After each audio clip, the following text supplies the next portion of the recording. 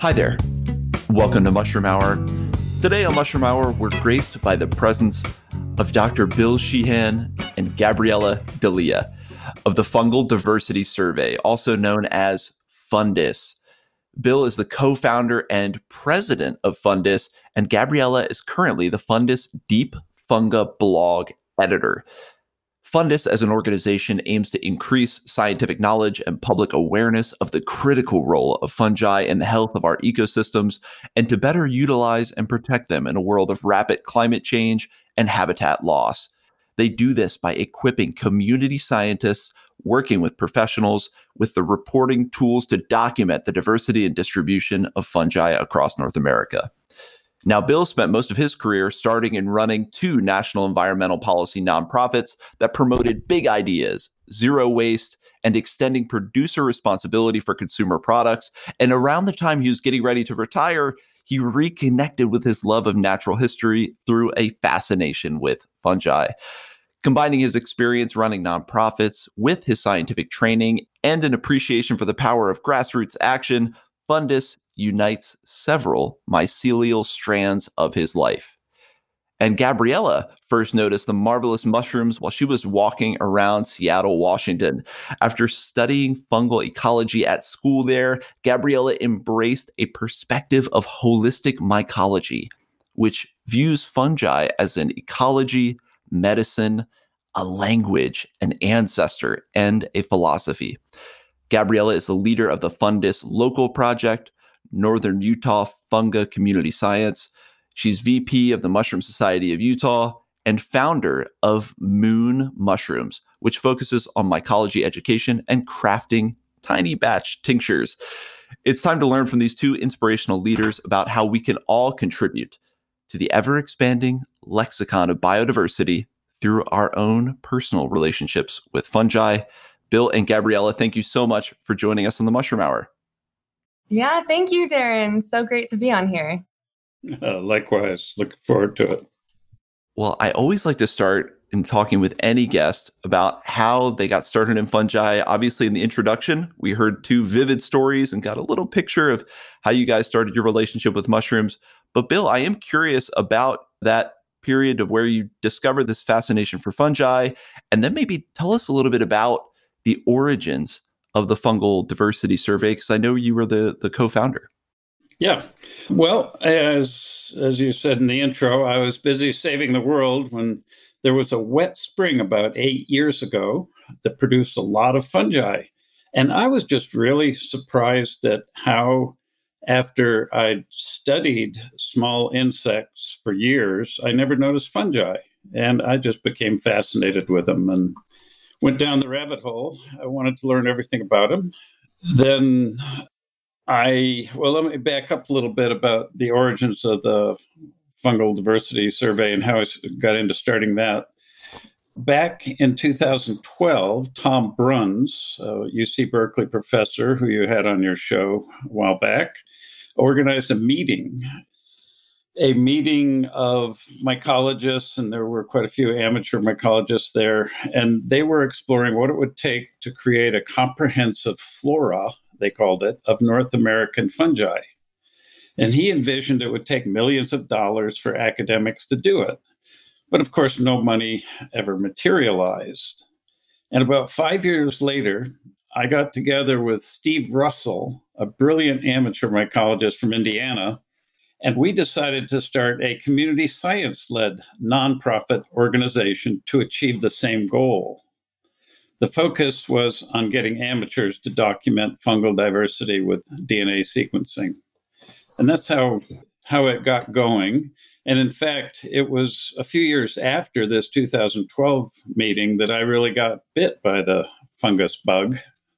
But once I was bit, all these mycelial strands sort of came together, and it just made sense to start a national community science nonprofit, which I did. A pretty massive undertaking, and I definitely want to talk about that model versus maybe what we can call the Brunsian model of the academic millions of dollars, kind of pros and cons, and why those choices were made. But first, Gabriela, how did you find yourself then connecting with Fundus, or as it was previously known, the North American Mycoflora Project. How did you get involved? And maybe that starts with, how you got inoculated by mushrooms in the first place. Yeah, well, yeah, we all definitely became inoculated. And I think each of us fell in love in our own right pretty instantly. And it was definitely love at first sight for me as well. I always grew up, close to nature in the mountains of Utah, outside a lot, dealing with massive snowstorms. But I really only saw the field mushroom, agaricus, a couple of species of agaricus growing in my yard growing up. And then I moved to Seattle for college, and, there were mushrooms following me wherever I went, it seemed. And I was just amazed at these incredibly beautiful and diverse organisms that were just fruiting up from the ground, as we all seem to be. And I just started, making my own observations and studying them in my own time. And through university, I had to choose more of a focus. So I thought I would add my time spent, what I'm doing on the side, to the center forefront of my academic life. Yeah, it's been a wonderful journey. I think I really started, I followed NAMP, which is Fundus's previous name, the North American Mycoflora Project, for a few years. And it really wasn't until the name change to Fundus that the organization really kind of took center stage on my radar. And that kind of hit me in a way where I felt like, whoa, this organization kind of leveled up to me in a way. It's like, oh, they're recognizing that fungi and funga, is a really important emphasis and a really kind of more current lens, as opposed to, the term mycoflora. And I'm sure we'll get a little bit more into that. But funga being, the kind of biodiversity, the distribution and biodiversity of fungi in a given geography. With the name change, I was like, what's this organization doing? I want to help them. This sounds great. This sounds super cool. And I just responded to a newsletter call that was looking for a blog editor. And now I kind of help in any shape that I can. Wow. So just being interested, being passionate, showing up, getting involved, and here you are intimately involved with the organization that inspired you. And yeah, let's get into it, because North American Mycoflora Project is something I knew about. I've had guests reference it probably around the time the interviews probably happened, around the time of the name change. And talk about that a little bit, though, like how Fundus has evolved from the North American Mycoflora Project, maybe how some of the ethos or maybe just the way that it executes its mission has evolved. Bill, why don't we get into that? Sure. Well, we renamed the organization a year ago from Mycoflora, which is an oxymoron, project, right, to reflect the fact that fungi are not plants. They're their own kingdom. And it was actually, when we started, we envisioned ourselves carrying on this thing that was set up by Tom Bruns, but it turned out to be different in a lot of ways. And initially, we were focused on DNA sequencing, helping amateurs do DNA barcoding or sequencing, as it's called, of fungi, whatever seemed interesting. So since the name change, we've actually become more focused on fungal conservation. We want to be relevant to the future, and we know that fungi are just underlie all of ecology, and you can't save plants or animals without saving fungi. So we want to apply this learning about the fungal diversity to conservation, and that's become a bigger focus in the last year. It sounds like, too, from that, it's not really cataloging for cataloging's sake per se, but more with the direction on figuring out maybe what's rare or under threat. Is that kind of accurate? Yeah, I think that's definitely kind of the center of our organization at this point is in the search of documenting fungi, where actually our aim and intention is to really document their rarity and, put all the data, all the numbers of when and where and who is fruiting to some good use, and actually do something with this data that is not only collected by perhaps professionals, but also maybe pro-ams or pro-amateurs or just community scientists. And so how does that work for you guys? When you have people contributing to this massive database, are you tying in with iNaturalist? Are you tying in with, one of the other Mushroom Observer, one of the other mushroom databases out there? Or where are you collating all of this amateur or pro-am, I like that, pro-am data? Where are you pulling that from? Well, definitely the two databases we use are iNaturalist and Mushroom Observer. And we're pretty agnostic about which one. iNaturalist is growing by leaps and bounds. And I've heard that Mushroom Observer is getting serious about developing a field app now. And that will be good for that platform. Absolutely. And there's a lot they could do because, as you know, iNaturalist is designed for all organisms. Any macroscopic organism, whether plant, animal, or fungus, you can post it onto iNaturalist. But something that is important to know is that there's a lot of mushroom pictures posted on Facebook and Instagram. And I don't know about Reddit and Flickr and TikTok and, all these things.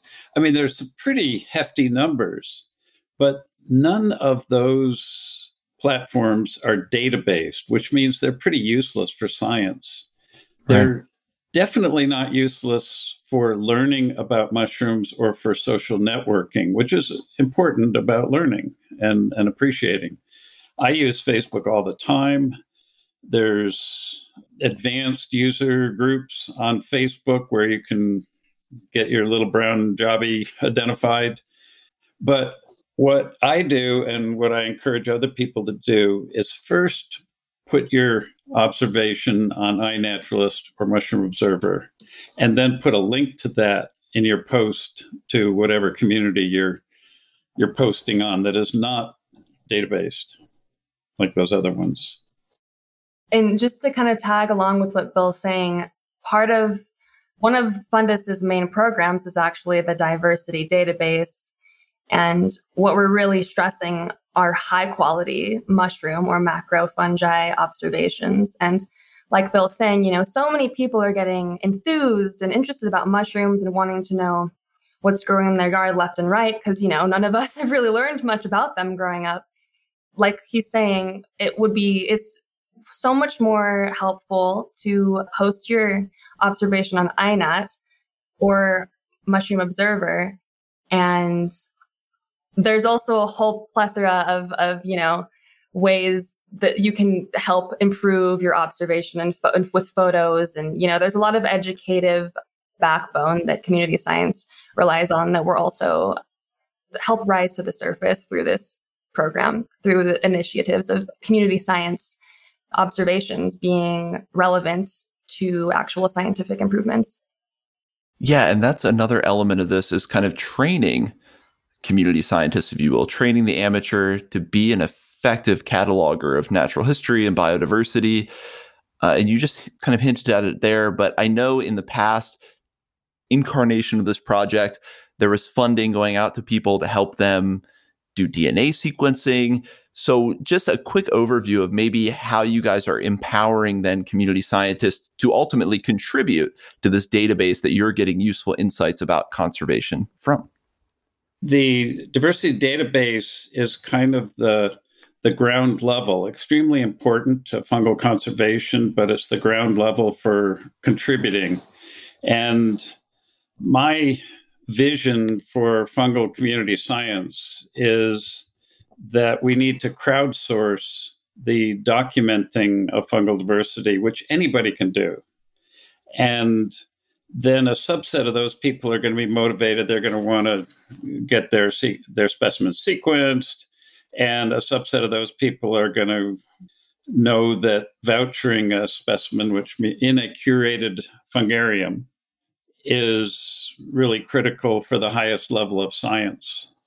And so that I look at those as three levels. And I look at, Gabriela just made a nice diagram of this where it's like 4 concentric circles around. The biggest one is document, and then there's sequence, and then there's voucher. And then in the center is super users is what I call them, what we call them.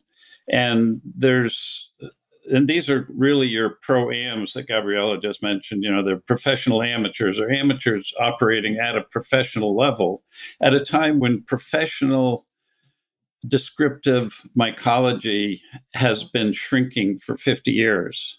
And the professional mycologist, expert taxonomists are retiring and not being replaced.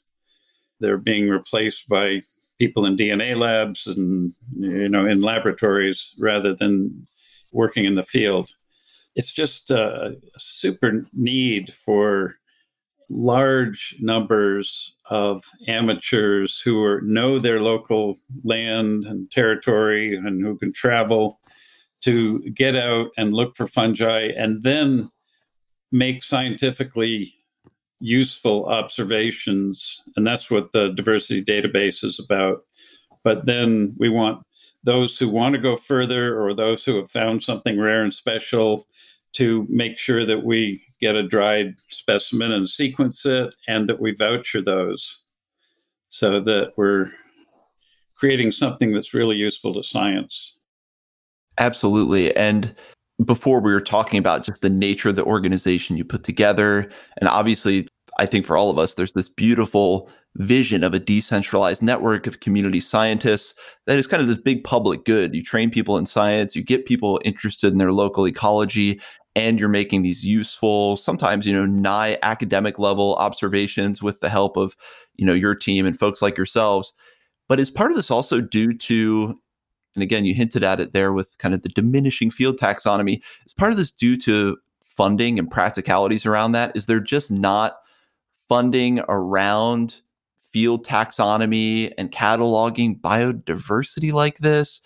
And maybe that can get into how you guys support and fund Fundus.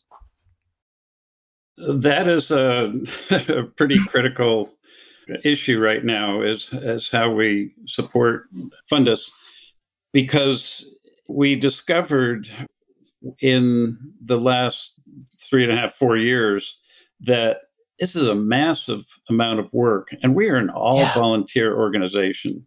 And it's just way too much for mortals to do that are without any money, any funding. We did have some initial seed funding way back in 2017 for sequencing for amateurs. And we've just given out the last of those grants, and those specimens have to be in by the end of this year.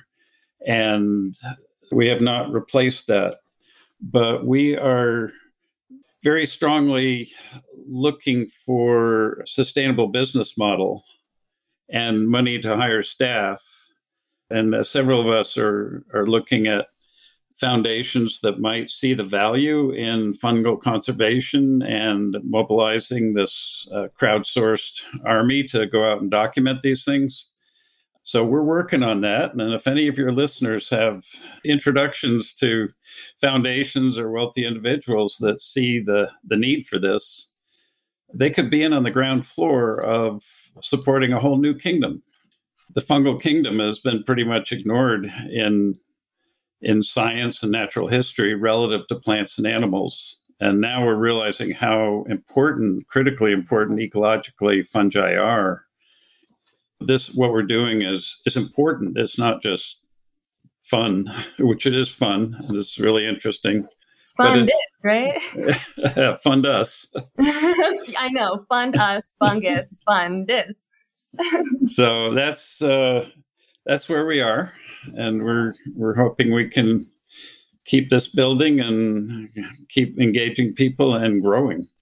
And as somebody who's kind of getting perhaps in the younger part of my fungal days, I am just so excited about the future of Fundus. And I think that Fundus, being an organization that centers fungal conservation, is not only incredibly unique, but like Bill's saying, super important, and is really one of the few organizations that are paving the way for, a domino effect of other organizations and smaller localities to start noticing fungi in such an essential ecological way.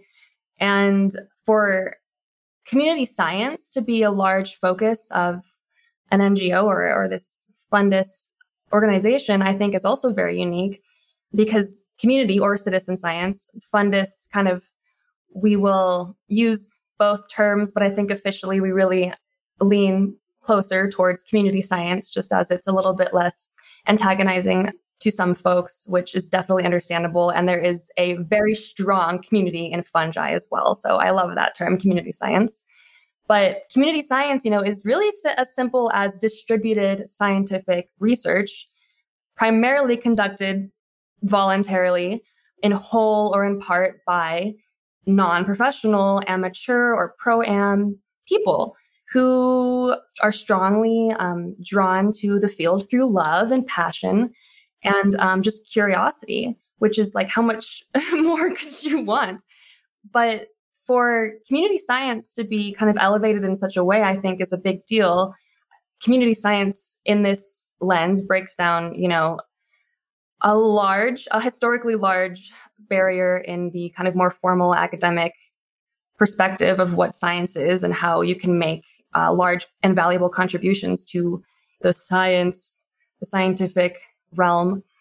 Fundus being an organization that not only values community science, but also gives and supports people with the tools to do so, I think is very unique. And having just almost anybody who loves fungi enough to help not only can provide us with the important number of data that has been thus far pretty deficient with fungal observations. We need a lot more people noticing mushrooms and when and where they're fruiting. But also, I think having just communities of people getting together speaks to the heart of kind of a more philosophical approach of who fungi are, and they act as the connectors of our ecosystems. There's a very decentralized approach to how they exist in the ecosystems. And community science really can improve the transparency and accessibility of conducting research and allowing it also to be fun and exciting. And, one of my roles with Fundus is being a project leader for a Northern Utah Funga, which is a community science project where there are, I think, 220 recognized Fundus projects that are all kind of sub-projects of Fundus that are throughout North America and are collecting data on fungi. And part of why I love going out and doing this with community scientists in the mushroom season is because it's fun. And I don't have to, adhere to some quadrat and, do all these intense measurements and go out during a certain time. We can just go out and see what we find and make notes, make really good high quality observations and meet people and have a wonderful time connecting about mushrooms. Absolutely. And I think what you just laid out was something I wanted to ask about is how you guys connect with existing amateur mycology communities, existing amateur community science projects and communities, because it seems like it's building this beautiful model that I see replicated in a lot of places right now, which is that decentralization support network where you have someone like Fundus taking massive amounts of data, gleaning useful insights, also providing kind of overarching protocols for each of these groups to follow that gets you some kind of standard of data and collection. I mean, really an invaluable service and something that I think is being pioneered by you guys right now.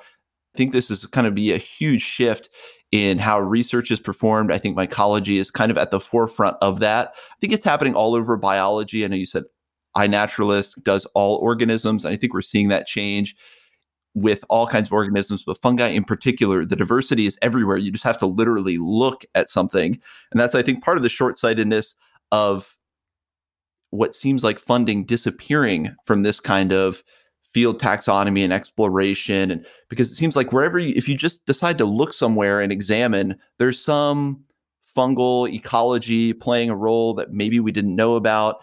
So much undiscovered territory. And this model seems like one of the only ways to really reach all that territory, complete that picture of fungal ecology.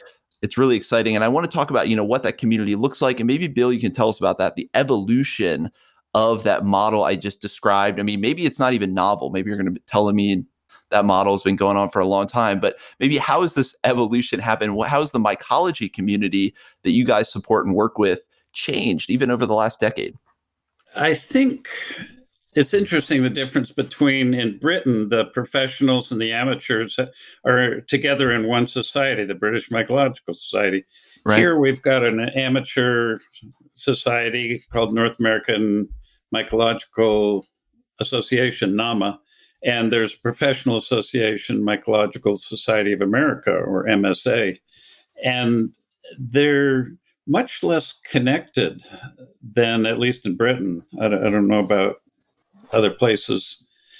And I think what's happened in academia is that the funding for basic description of what exists, where, and when, which is what we're focused on, which is documenting species. Species are absolutely the bedrock building unit of all other biology and ecology. You need to know what species you're dealing with.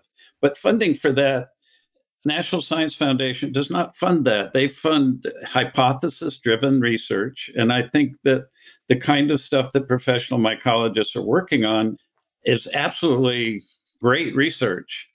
But this whole question of what the species are that we're talking about and what the different qualities of individual species. I mean, fungi are basically chemical factories, and they're going extinct before we even know what biochemicals they're producing that could be of great human benefit.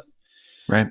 I think where we come in is doing this job that the academic mycology profession does not have the funding or the manpower to do. I mean, there's just a couple of handfuls of professional mycologists that deal with either field biology or taxonomy. I mean, you might be talking about 15 or 30, I don't know, in North America.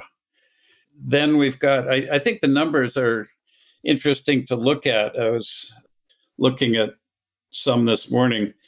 There's a lot of advanced amateurs, which I call super users, and they're really incredible. They are doing the work that professionals were doing 50 years ago in terms of documenting fungal diversity.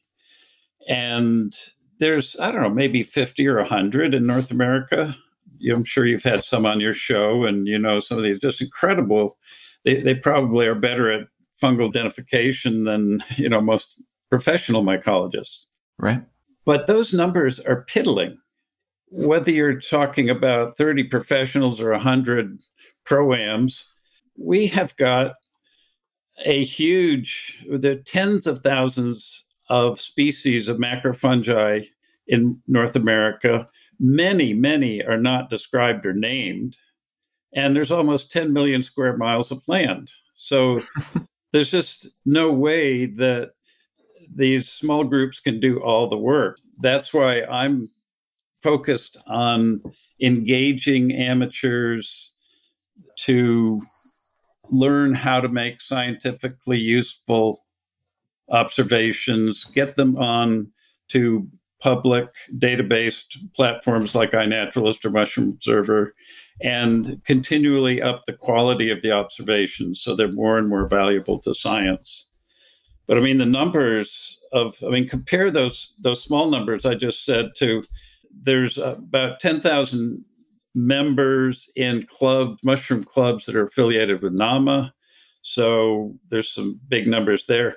Huge numbers on Facebook, the Mushroom Identification, Alan Rockefeller's Mushroom Identification Forum, almost 200,000. He can't possibly keep up with all that, though. I mean, he's amazing. He's identifying things in seconds sometimes, but we can't expect Alan to do it all. No. But I mean, I think we need this kind of crowdsourcing, I call it.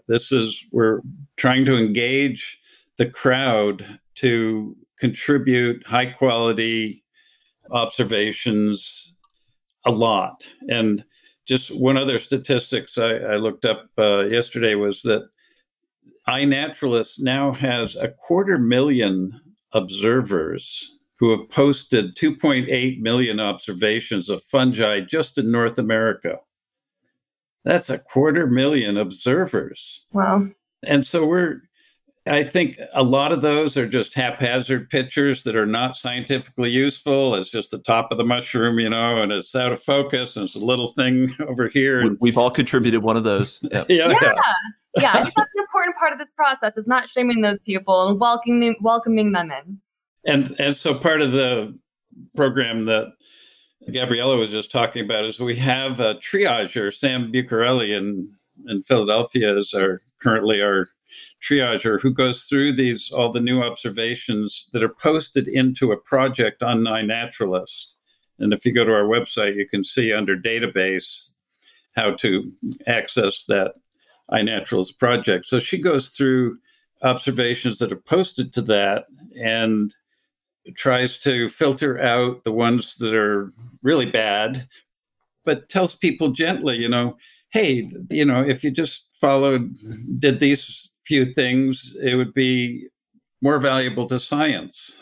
It tries to politely and gently encourage them to do more rather than to shame them about a bad observation. So that's part of that whole project right there. Talk about a massive amount of work, 2+ million pictures. So clearly we need to empower fundists with more people to engage in this work. And that's something I want to talk about too, how you collate all this data to get useful conservation insights. But Gabriela, as someone who works on the blog and kind of what I imagine is on the front line with community, maybe talk about what you're seeing in terms of community engagement with the projects. And then as someone who's newer to fungal observation, like myself and many listeners, talk about how we can contribute to this database effectively. We have iNat, we have the basic tools. How do we get involved? So, yeah. Yeah, well, I'll first respond by saying that there's so little that we know about fungi, right? And that's our main problem, is kind of data deficiency, lack of observations. So figuring out, making scientific contributions, like we're saying, can be as simple as an observation, which, like Bill said, anybody can do. It doesn't have to be sequencing. It doesn't have to be. It's just posting an observation to iNaturalist or Mushroom Observer, or, sharing the information about fungus and how to find us with your friends. So much that is not known about fungi, particularly like population dynamics, turnover and longevity of individuals, like what makes a species an individual, natural populations. This kind of stuff is simply from observing who is where and when. And a lot of community science can impact mycology, understanding the range, seasonality, frequency, variation. Really big questions can start to be looked at with just an increase of data that, like we said, if we left that to the professional mycologists who are stationed at a university somewhere, just simply would not get done. There are very few. Let's see, your other question was, how would somebody get... Well, I threw I think 3 questions into one there. Part of it was just seeing the community engagement. And, as you guys need to pull this massive data to glean those kind of really critical insights that may not be as simple as a single hypothesis, what that engagement has looked like, how you've seen people interact with fungus, maybe projects you guys are doing to encourage interaction, and then maybe walking us through a simple kind of observation or how to contribute. Yeah. Well, the community engagement, I think I have experienced with boots on the ground surveys, with my NUF, Northern Utah Funga project. And I've also participated in, a handful of other projects. I learned a lot about this, a lot about what entails a more scientific survey and observation process through another fundus project called Bridle Trails State Park project in Seattle, where I lived for a few years, that project is led by Daniel Winkler and Danny Miller. So for me to have the access to learn from such incredible mycologists really ignited, the fire to, when I came back home, be like, what we need to infuse and inoculate this really actually quite large fungal community here. So just unexpected, maybe to some places.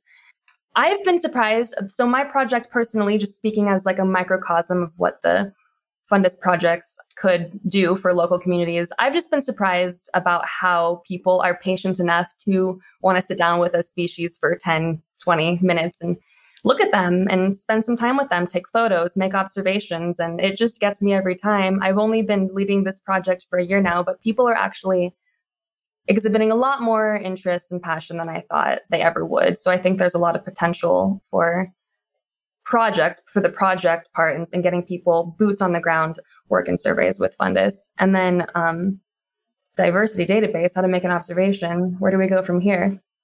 So I can jump in and say what can become of all these data. One thing is that because fungi in North America are relatively so little known, say relative to Europe, there's a good chance if you get to actually sequencing fungi that you're going to be finding new species. I know Alan Rockefeller thinks it's like 20% of the stuff that he finds is probably new species. Which is exciting, yeah. And we found in just the sequencing we've been doing recently and really getting down in the weeds on how those sequences measure up with sequences in the big federal repository called GenBank. There's 4 to 6% on a very small sample are definitely new species. And there's a whole bunch more that are not in GenBank that we can't say whether they're new or not. So that's pretty cool. An amateur could find something that's a new species. And that's because these things, many of them come up so infrequently, some once every 10 years or every 20 years. And if you're not in that spot at that time, you're not going to see it. But the other thing about how these data will be used for conservation is important to realize is that we are talking with an organization called NatureServe, which coordinates the data for 50 state natural heritage programs, which are mostly, I believe, part of state agencies. So they are trying to protect species. Part of their job is protecting species on conserved land, on conservation easements, also public lands, public parks and whatnot. And their focus has been plants and animals. Duh. That's all we know is we don't know anything. Fauna. So they're just really interested to get data on fungi. And that's where this data will ultimately be used in conservation. Is it will be used by these natural heritage programs on conserved lands, and they'll go into land managers will use them, and they'll be in land management plans. And so that's really the link to conservation.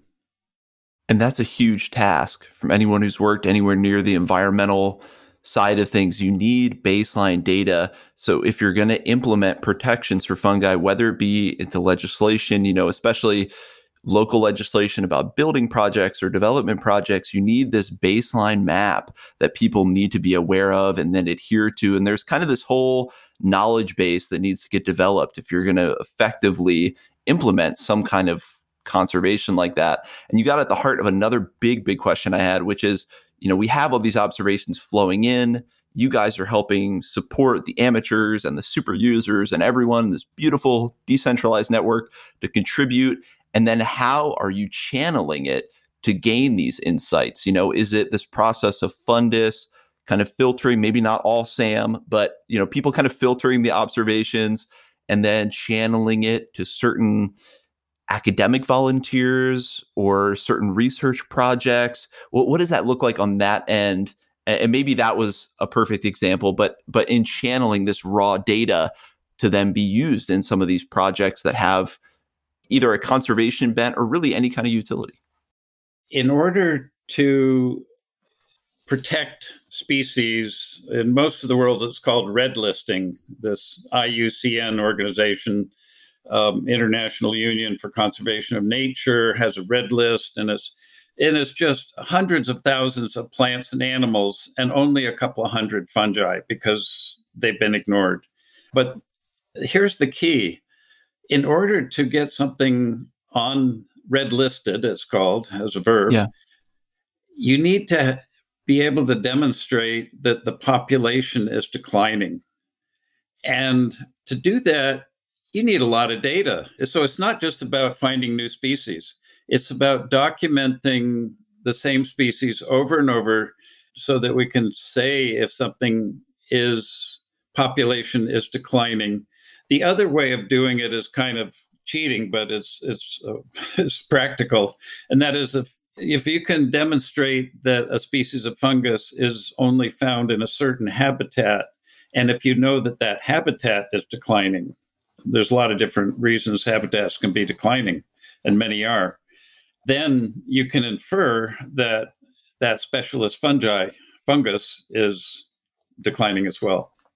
I just throw that in to say that it's not all about finding new species. It's also about documenting when and where so that we can know what fungal species are at risk of declining or extinction.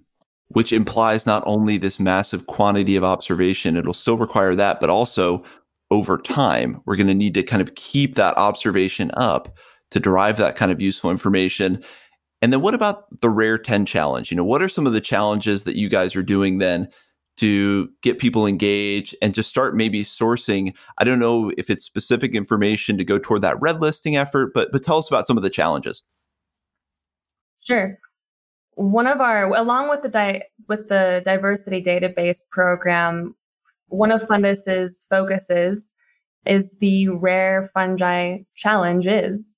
And we have more coming out. Stay tuned on Fundus future rare challenges.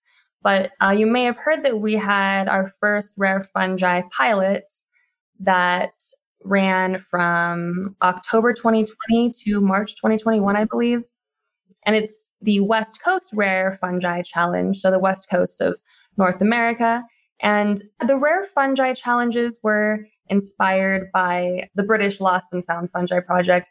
But essentially, our Rare Fungi Challenge for the West Coast was created with 2 or 3 main goals: to collect data on incidence and distribution, to generate sequences, and to prepare vouchers, so to vouch specimens. And the West Coast Rare Fungi Challenge is still happening. The pilot is what we can kind of refer to for seeing how successful the challenge was. And we kind of implemented the pilot to see if this would work. If we could get people interested in finding these 10 rare and or threatened species, and if this kind of format could work. And I think it seems to be pretty successful. We had 10 species that the Conservation Board agreed upon. And the project was so successful that we're actually adding 10 more to make 20 species to be looked for.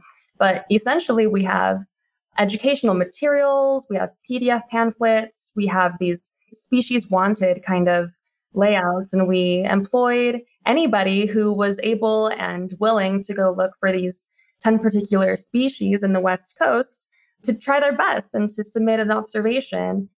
After 6 months, the pilot had 91 verified observations of 7 of the 10 target species by 62 observers. So I think that's a wonderful start for a pilot for such a challenge. And I think one of the main findings of this pilot was that there were actually 2 pretty large range extensions for 2 particular species, the Pachycodonia spathulata, as well as the Dictyocephalus attenuatus.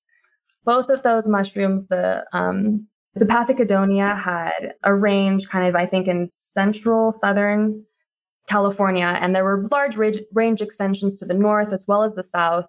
And then with the Dictyocephalus fungus, that had appeared pretty predominantly in Southern California, though I believe it was first described in Nevada. But the Dictyocephalus has most of its observations coming from very southern California.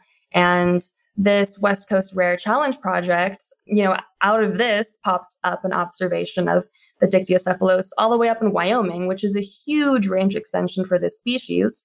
And also inspires, a state like Utah that's in between LA and Wyoming to go out and look to see if we have this particular species in our backyard.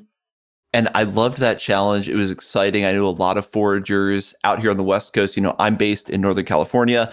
A lot of people were cognizant of it. They were suddenly looking for these species. I think a lot of people may be familiar with this concept of a myco blitz, which is way more general. It's really interesting then to have rare fungi to focus on and try to find. And of course, it naturally feeds into this massive fungal diversity database because out of that, you get observations about range, you get more observations coming in. So yeah, I wanted to highlight that project because I thought it was really fun and exciting, and I hope it starts up elsewhere. I just want to give a shout out to Sigrid Jacob, who really was the first coordinator, and now Kristen Swearingen up in Alaska and Lauren Ray in Washington State are the co-coordinators of the West Coast project. And up in the Northeast, Rick Vandepol and Liam Noakes are leading the Northeast Rare Challenge, which will be launched shortly, maybe by August. Oh, that's fantastic. I'm excited to see that come out. And you just highlighted something that I want to make sure we talk about too, is how people can get involved and contribute. And I think that's multifaceted, but maybe we can talk about, how easy is it to start a local project and become a Fundus project? And then maybe get into some of the other ways people can contribute, whether that's volunteering time. I don't know if it's possible to make donations, because I think this is something that if this entire community of mycophiles gets involved in, after seeing different people on social media, whether it's fascinated by fungi, Gordon, or whether it's, mycosymbiote Wilpedia, I mean, we're talking about a community of millions of people now that are interested in this. So how can we channel that and support Fundus? The means of participating in either the diversity database or a rare challenge, if you happen to be on the West Coast or soon in the Northeast, are on the website. So just go right to the website and you'll see all the information to participate in those, and also to start a local Fundus project. There's all the information is needed. And in fact, the top level words on the website are database, challenge, and projects. So you just go there and drill down. But you can also donate and go to the website. And actually, Gabriela is just working with a new donation site. Do you want to talk about that, Gabriela? Yeah. So to get more involved, super simple. You can go to fundus.org. There's a Get Started toolbar at the top that can kind of get you along your way. You can search for all the couple hundred of projects that already exist. There's many of which you can join. You can also start your own project. There's lots of, small scale projects like looking at just the park that's in your neighborhood, or you can do a larger, perhaps more regional place. If you go to the website, there's just a donation button on the top right. And we're always looking and receiving and very grateful for any donations, because that goes directly to, this all volunteer ran organization and, possible future programs, more sequencing. We could use all the love that we receive. Yeah, the new donation page is actually up and running on every.org. That's kind of a newer social media giving nonprofit website. And you can just search for us, Fundus or Fungal Diversity Survey on every.org. The simplest thing to do is probably to just visit the website. And then another way to really connect with us, because, we provide a lot of information in our newsletters. So you can sign up for our newsletter on the website, our e-newsletter. Being the Deep Funga blog editor, we have a new blog post about every month or so, and we're always looking for new authors and contributors. And I think part of our community science platform is having more kind of open source, if you will, information available for pro-ams and people who are getting a little more advanced, mycologically speaking. And the blog, I think, can be a great resource for talking about projects and, what type species are, and getting a little more comfortable with perhaps once overwhelming topics. But the blog is another great way to contribute. And yeah. Yeah, I would stress that if you're interested in learning more about Fundus, to definitely sign up for the newsletter and blog. They're pretty low frequency, but that's where we put out information that we're looking for volunteers, and in this area or that area. That's where we put out a lot of interesting information. And that's the way to keep in touch, is just sign up on the website under e-newsletter, and then you'll get updates. And then if someone is listening to this and they're thinking, I'm a bit of an amateur field mycologist and taxonomist myself, or who knows, if there's someone who's really good at doing some kind of programming and they love mushrooms, where can people reach out to become volunteers for Fundus? Try info@fundus.org. So that's fundis.org. And just shoot us an email. And boy, we are always looking for people to help with the website programming, with sequencing analysis. It takes a lot of time and expertise. And for somebody that's got that expertise, we could really use help there. But it's mostly just community science program or project lives and dies by how much communication there is. And that Absolutely. takes a lot of time. And especially if people have questions, and we need people on duty 24/7 to answer them. So there's always a lot to do. I would like to mention that, if you're making mushroom observations on iNaturalist already, add Fundus or Fungal Diversity Survey, add that project to your observation. And that is how you participate in our diversity database. So that goes for Mushroom Observer, perhaps in more of the future when I don't think we're really, is No. Mushroom Observer? Yeah. It looks like we'll have a similar project on Mushroom Observer pretty soon. And we've got a volunteer who's willing to manage it. Joanne has been working with the Mushroom Observer people, and so we're hopeful that will come online and there'll be 2 platforms to participate in. So yeah, Mushroom Observer, kind of the database, will be coming soon for that. And, you can tag your old observations, all of your observations and future observations. And if you are, a little bit more experienced, you can continue participating on iNaturalist with making identifications on observations of the fungi that are tagged in our project as well. And you can kind of more slowly be absorbed in Fungal Diversity Survey. And I want to highlight and triple underline that. I think it's so important. That was probably something I should have asked right out of the gate, is how do we contribute to this database and make sure our observations are effectively carried over? Step 1 is you go on iNaturalist, find the project and join it. You have to join it first. Mm-hmm.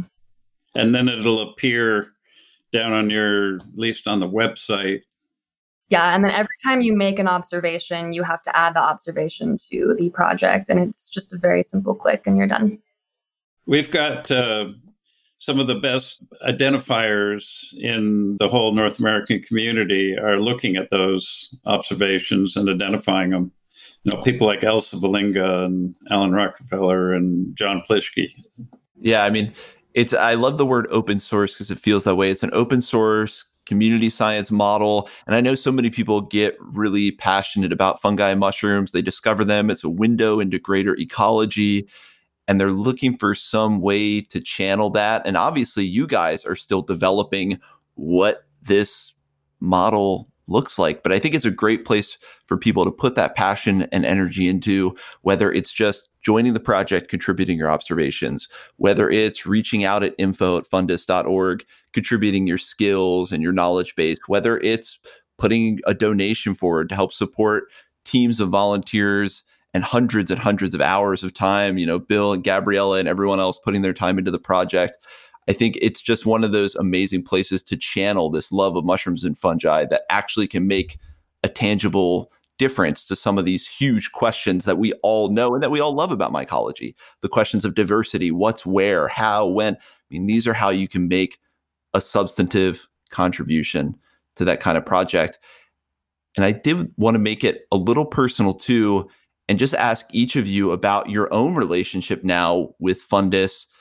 Maybe I'll start with you, Bill, and just what this has been like for you, having a career, you said at the beginning, saving the world or trying to save the world, running nonprofits, big organizations. What has it been like for you to take this project on where you're kind of on the ground level of this novel community science project?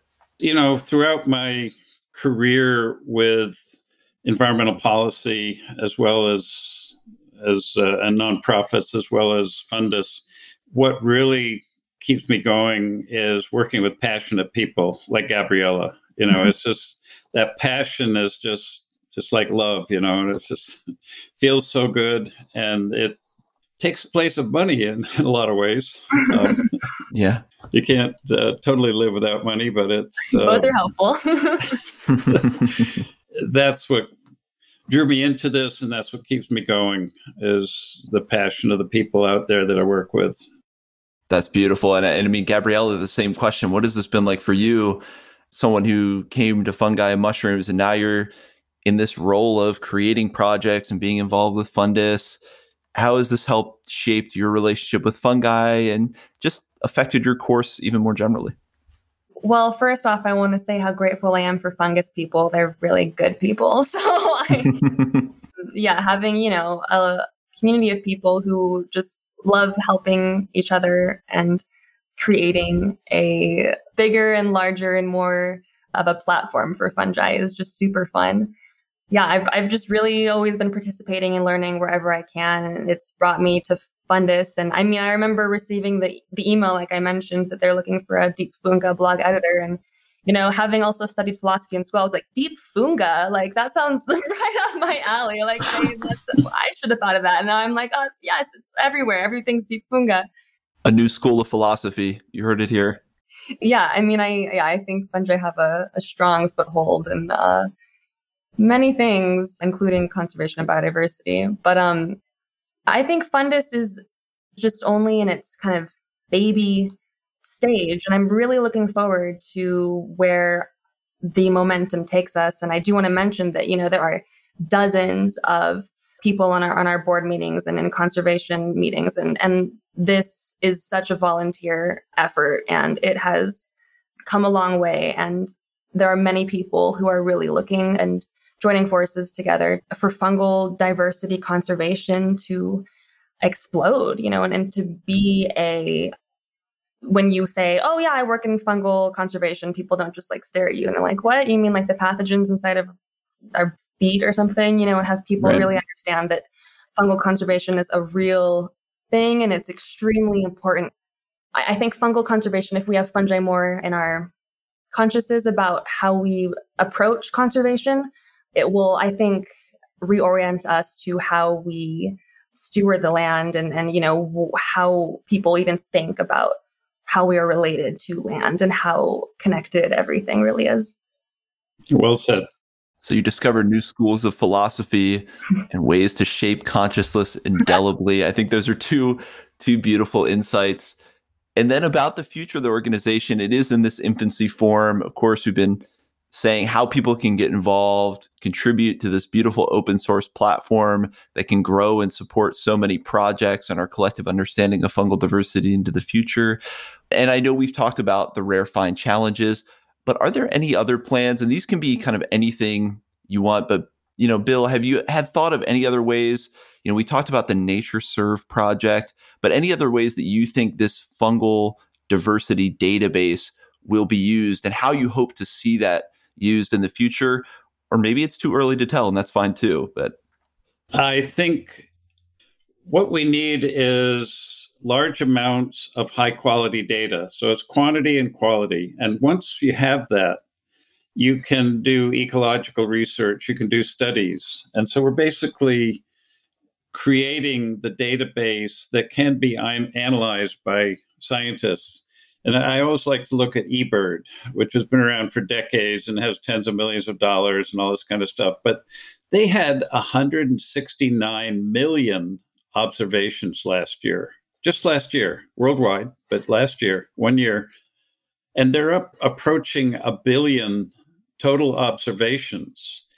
And when you get that kind of, and they also have good quality control. They have like 1,100 volunteers that are looking at the observations that come in and flagging ones that look suspicious, and they go check them. And so that kind of quality control is really impressive. But when you get up to scale of good quality data, you can then scientists and ecologists and conservation biologists will want to use that data to answer important questions. So, for example, eBird now has, a couple of years ago, it was 300, it's probably 400 peer-reviewed scientific papers have been published using eBird data.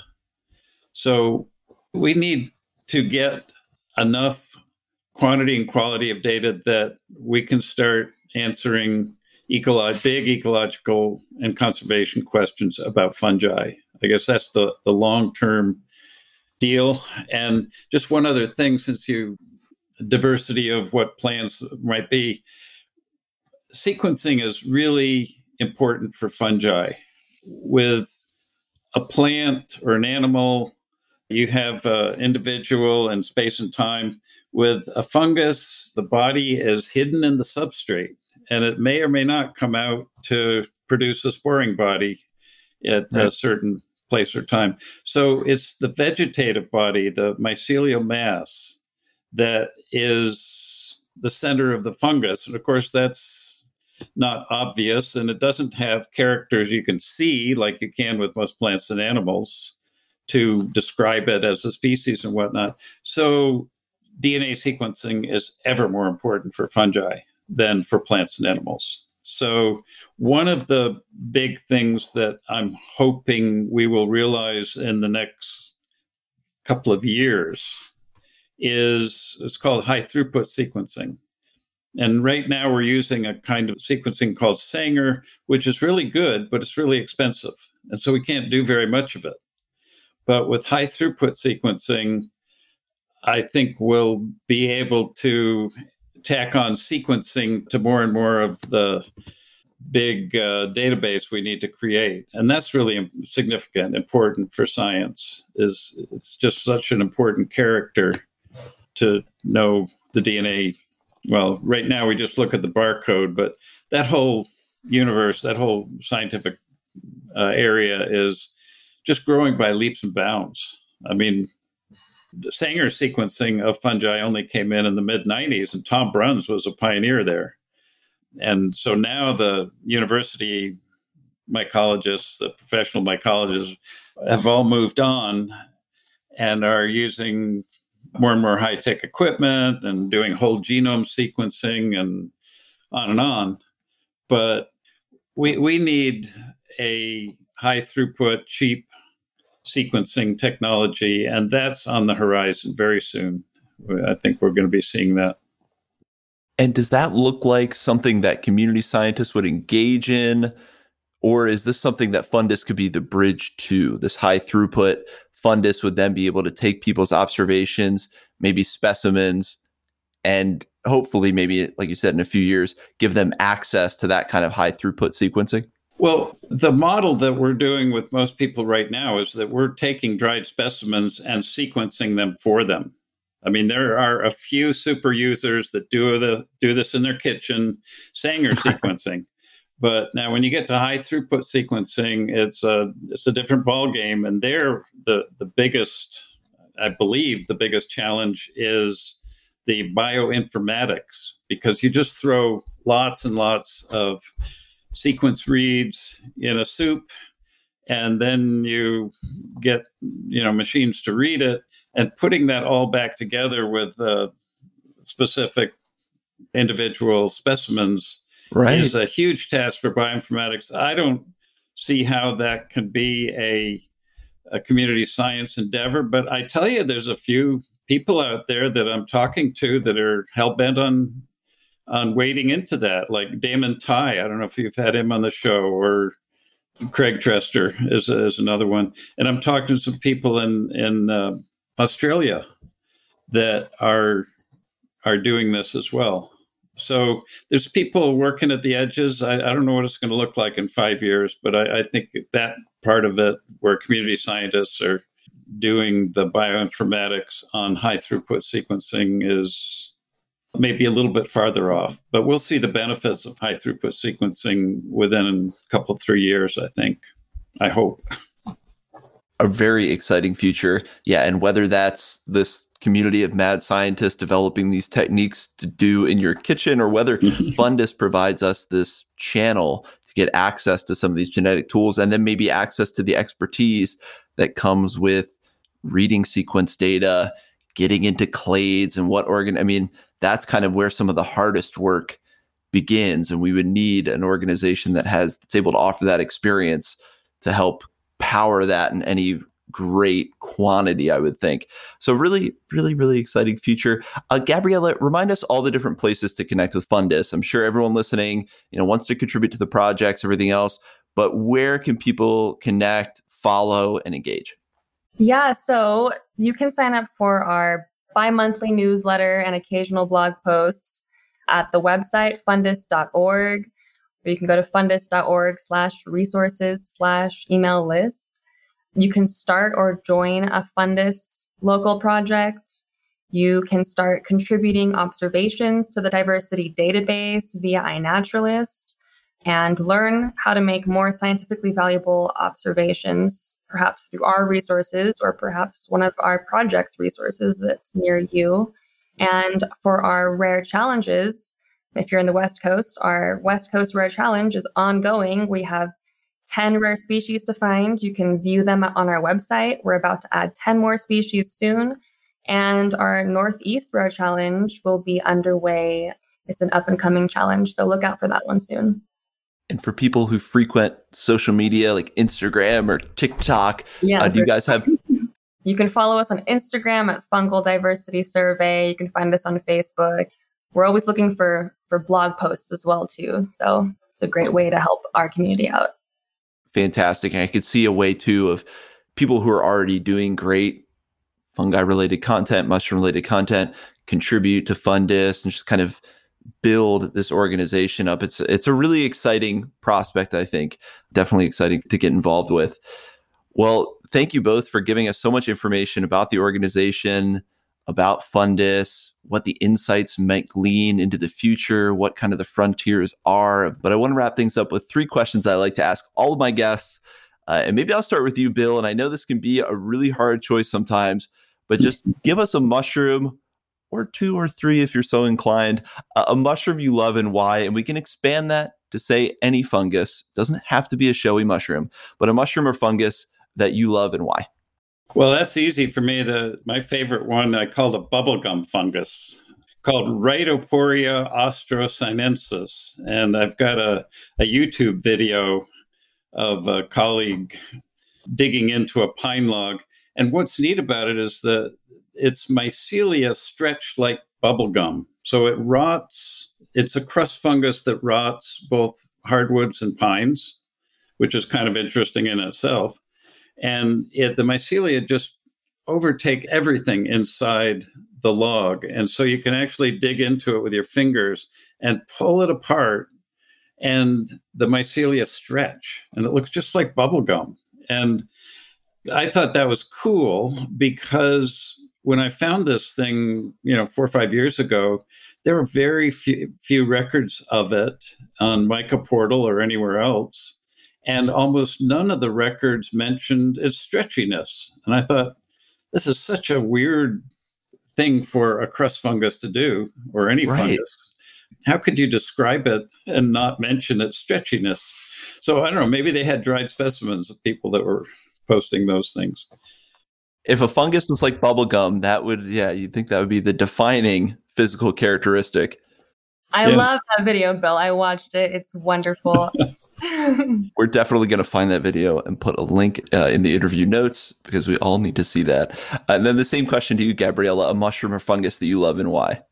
Yeah, I want to mention that it's funny that Bill said that nobody had noted that the mycelia stretch. And that to me happens so often. I don't know if it's just me, but every time I have, not every time, but pretty often when I have a specimen that I've brought home from the field, it'll taste or smell or have like a different characteristic that is not in, any of the books I have. And I take note of that. But, that could contribute to the fact that, a lot of our known species are from the European species and is yet to be studied here in North America with sequencing. But, Yeah, I get this question so often being a fungus person, I think it's a great question to start talking about mushrooms. And I have to say that I pretty much am like many others. It's very difficult to find my favorite child, but all experiences, I think nothing can compete with the experience of finding and seeing and being with a mushroom and just like, even describing the mushroom can't even come close to just being there and feeling it and smelling it. But I will definitely choose one for you. And I will go with a more recent find, I think last week, something we just found with the Northern Utah Funga field project. It's always just fun to keep things, relevant. And I like one that we found last that I really enjoy the common name. It's called the plums and custard mushroom, if you've heard of it. I think it's a beautiful common name. And it's Tricholamopsis rudilans. It's a beautiful mushroom, yellow gills, white spores. And Rolf Singer described the genus of Tricholamopsis as being somewhere in between Tricholoma and Clitosobe. So it's this kind of enigma a bit. And it's just purpley red on the cap with some bright yellow gills. And it's just one of those iridescent fungi mushrooms that are really difficult to verbalize. And I was frantically typing to look this up while you were speaking, and it's a beautiful mushroom. Obviously, I'm not having the same impact as if I found it, but still something awe-inspiring about that mushroom, even discovering it digitally, if you will. Some great mushrooms, guys. Thank you for bringing those to our attention. And then another bigger, broader question, and maybe we'll start with you, Gabriela, and then go over to Bill. But what has this relationship that you've developed with fungal organisms given to you? And you can pick anything you want out of that. Lessons they've taught you, deeper insights you've gained, maybe new spiritual understandings. But what has this relationship with these organisms given to you? Oh, so much. What a beautiful question. As briefly as I can say it, probably a greater presence with any organism, being humans or mushrooms. And fungi have so much to share, whether it's uncoding genetics and understanding so much more of their ecological principles and scientific mycelial functions. But I really enjoy personally thinking perhaps a bit more feeling with the fungi and, I think mushrooms can really invite us to slow down and become much more aware of our surroundings. Beautiful, beautiful. I think they definitely have that effect on so many of us. And then Bill, for you, again, a massive question, but what has that relationship with fungi given to you? Well, I mentioned previously the opportunity to connect with other passionate naturalists is definitely a big part, but also endless fascination with a whole kingdom that is new to me in the last decade. It's poorly understood scientifically, but it's, I'm so used to seeing plants and animals and thinking that the world is composed of plants and animals. And then the more I learn about fungi and how important they are ecologically and how diverse they are, it just blows my mind. And it's just endlessly fascinating. A blown mind and constant fascination is an amazing gift for anyone to receive. So I love that answer. And this kind of piggybacks on that. But as we move forward, moving into the future, as an organization like Fundus evolves, we see other organizations supporting mushrooms and fungi pop up as our collective consciousness becomes more aware of these organisms finally. As that keeps happening, what's kind of your highest aspiration, Bill, for how that can change our society? And again, this is a massive question, but if there's some insight or summation that you think of how it can beneficially impact human culture and society. Well, I think that the best outcome would be if we learn to work with instead of against fungi in agriculture, forestry, land management, and generally. I think that would be the best outcome. Used to seeing fungi as pathogens and athlete's foot and stuff like that, but they're just so important to everything else in the natural world that we need to learn to work with them instead of against them. I think that insight could be underlined and shouted from the mountaintops. And I think we all hope that is what keeps happening as people learn to work with fungal organisms. And Gabriela, for you, another kind of aspiration as our society becomes more familiar and intimately related to fungi. I think a little more logistically, I'm so excited for forest ecosystems to be protected and way more understood and stewarded with our understanding of fungal ecology, for the future of decomposing mycelial-based construction products and packaging products. I mean, there's just so much possibility that's, I think, right around the corner. And, a little more philosophically, I guess, perhaps, I'm very excited by the ability for fungi to allow our society, I think, to question things a bit more and to maybe not feel like we are so sure on something, and to experiment and, be curious and overcome by beauty. I think those are some of the most potent things fungi can teach us. There's different narratives on the human experience and how to interact with each other and interact as groups. There's a lot of lessons in there. And I love going to that metaphysical place with it because you can just keep going and going. There's all kinds of insights. And well, thank you both for just leaving us with such beautiful insights and information, getting us excited about Fundus. Like I said, it's an organization that I think has been on everyone's radar if you're in the mushroom community. So I love just getting the full picture, having it laid out, and seeing how eminently approachable this project is. So thank you, Bill. Thank you, Gabriela, for coming on and joining us on the Mushroom Hour. Thank you for having us. Yeah, thank you so much, Darren. And everybody listening, feel free to reach out. We are here.